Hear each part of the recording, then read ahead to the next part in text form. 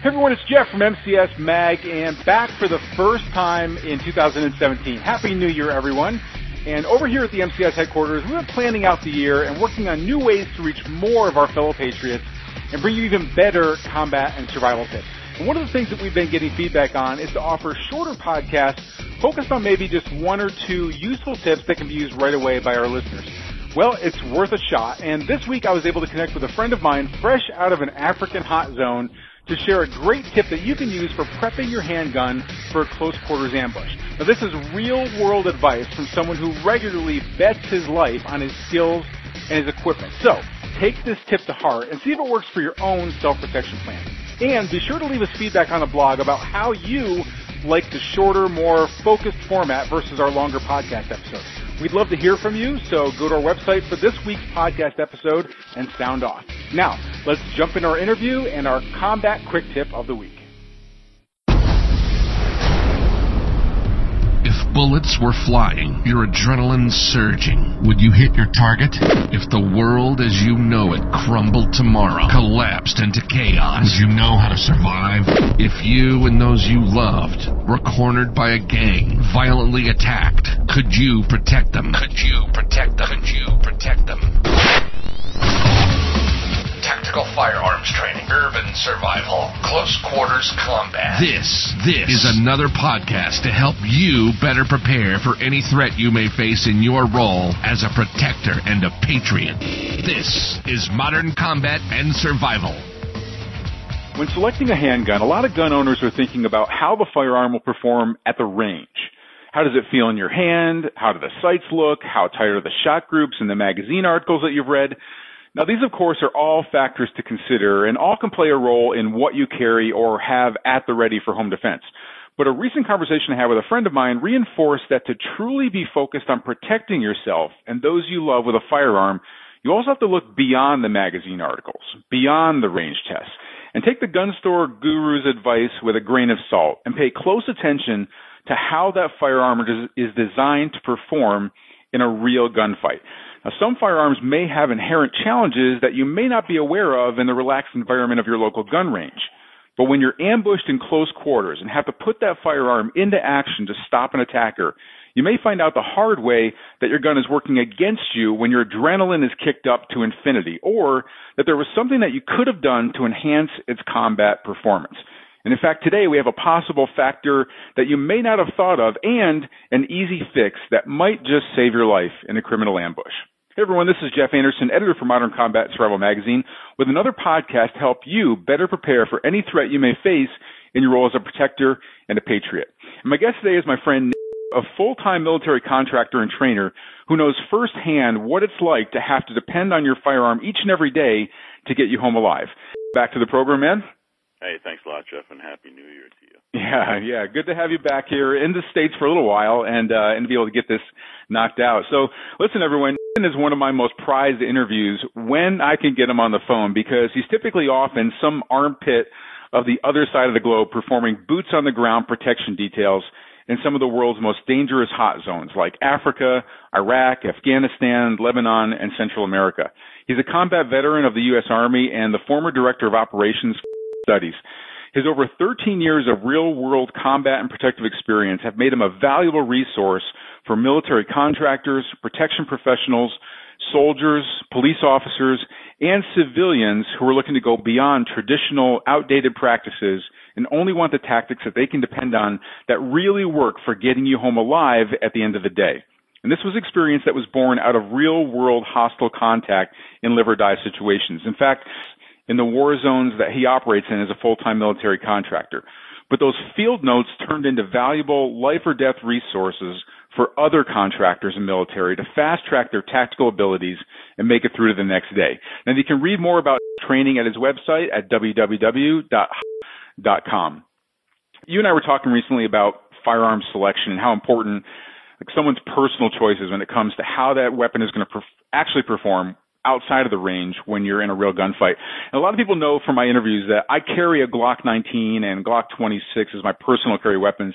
And I know that you've never really been a Glock guy before, partially because of some natural challenges with sighting and target acquisition when it comes to close quarters attacks. but there are other weapon platforms that are going to suffer from this area as well. So first, tell us why target acquisition is such an important consideration when it comes to someone's firearm selection and or the modifications that they do to those when they're wanting to be prepared for a close quarters encounter. But then come in with a fix that you discovered that someone can use to overcome some inherent problems that a lot of these guns have in this area. Sure, Jeff. Well, as you know and other shooters know, target acquisition is extremely, extremely important. I mean, let's face it, at the end of the day, if you want to go home from a violent encounter, you're going to need to be able to quickly get your weapon up on that target and be able to put accurate fire down range.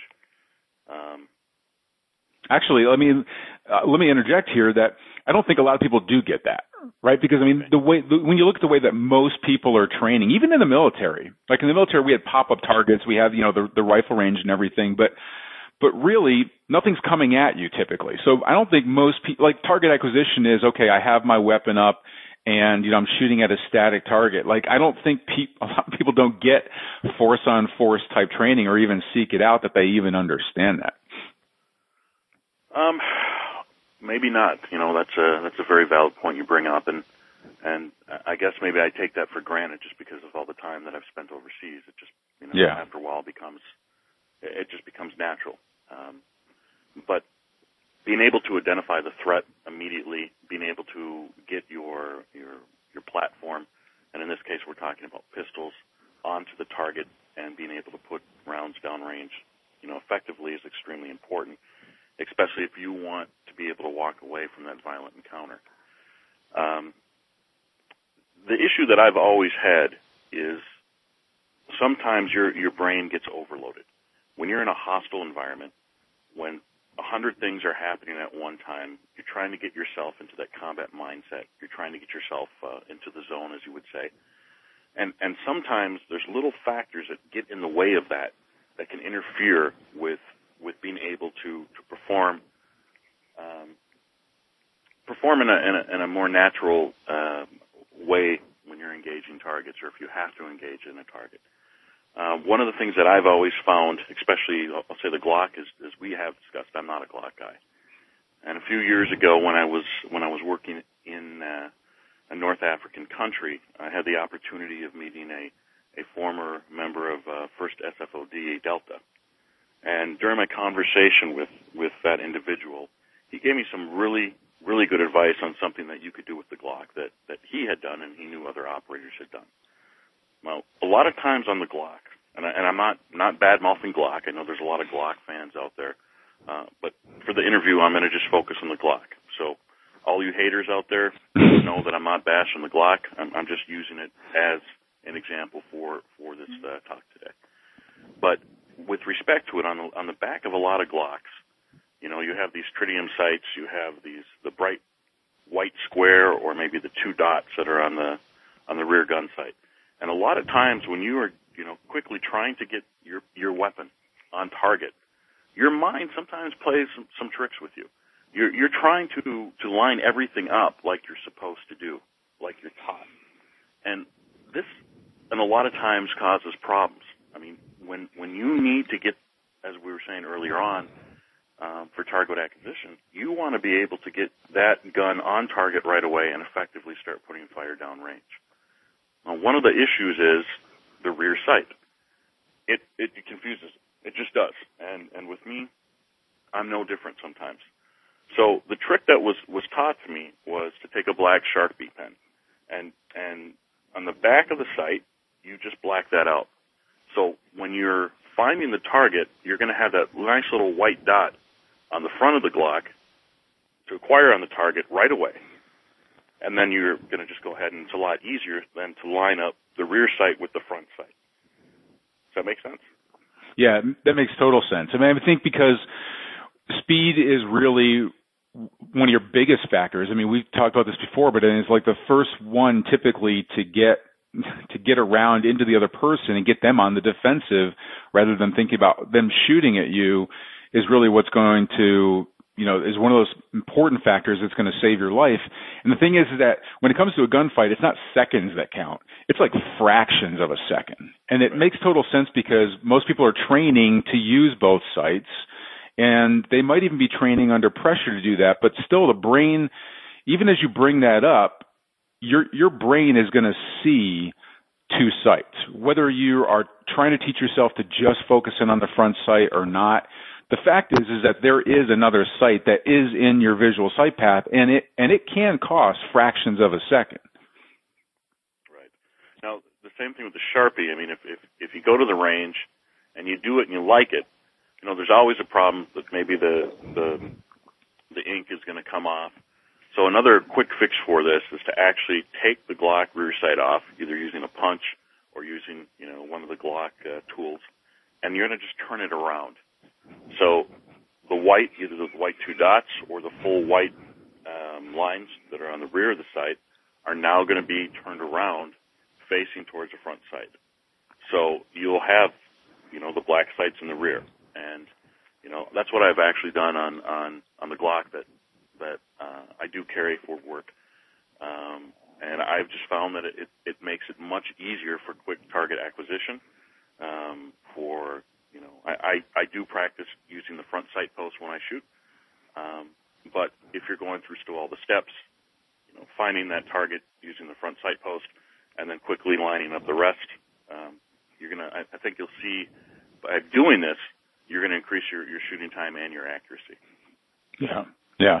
Well, this is a great tip. I mean, we talk a lot about how most attacks aren't happening from far away. Now, you're oftentimes in a combat situation, but you've got a rifle for longer distance. You have other weapon platforms that you can depend on. But for most people that are carrying for personal carry, concealed carry, or using it for home defense, it's going to be in short range, and you are not necessarily going to need that back sight. So this might be a challenge for most people to try and get over that typical gun range training thing where you're going down and you're trying to get a tight shot group and it's nice and relaxed. But when we're talking about a realistic attack that you might experience, this can literally shave fractions of a second or even seconds off of your actual target acquisition to be able to be the first one to get led into meat, as we say.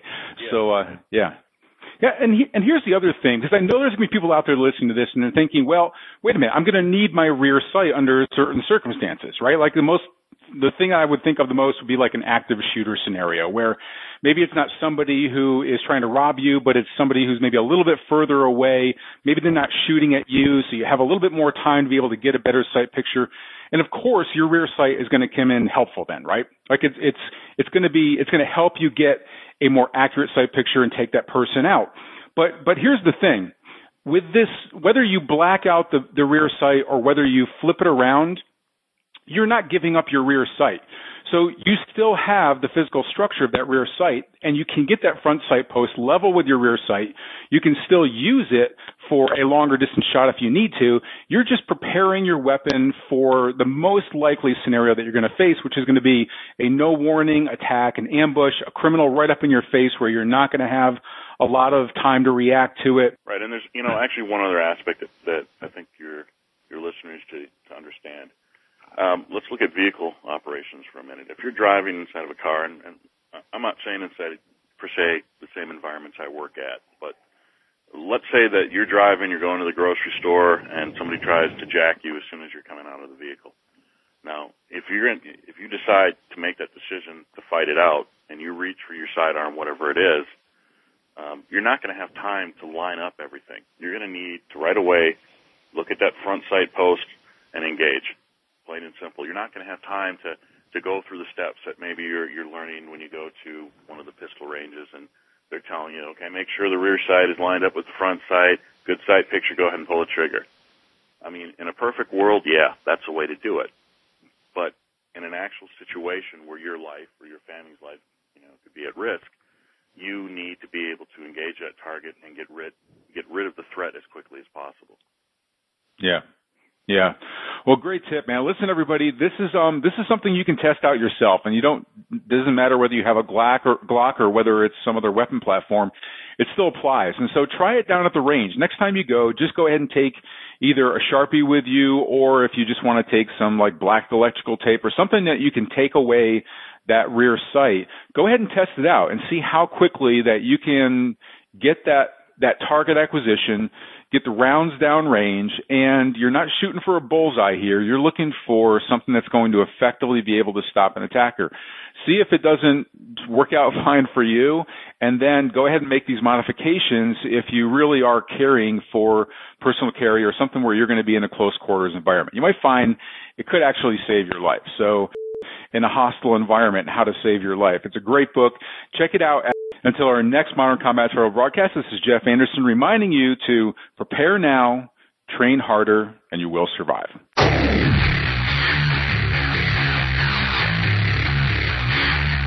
This has been Modern Combat and Survival. We hope you've enjoyed the show. You can help us out by rating our podcast on iTunes and leaving a comment. You can check us out on Facebook at facebook.com/Modern Combat and Survival.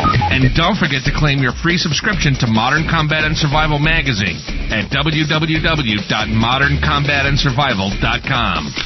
Lock and load. And we'll see you next time. This has been Modern Combat and Survival.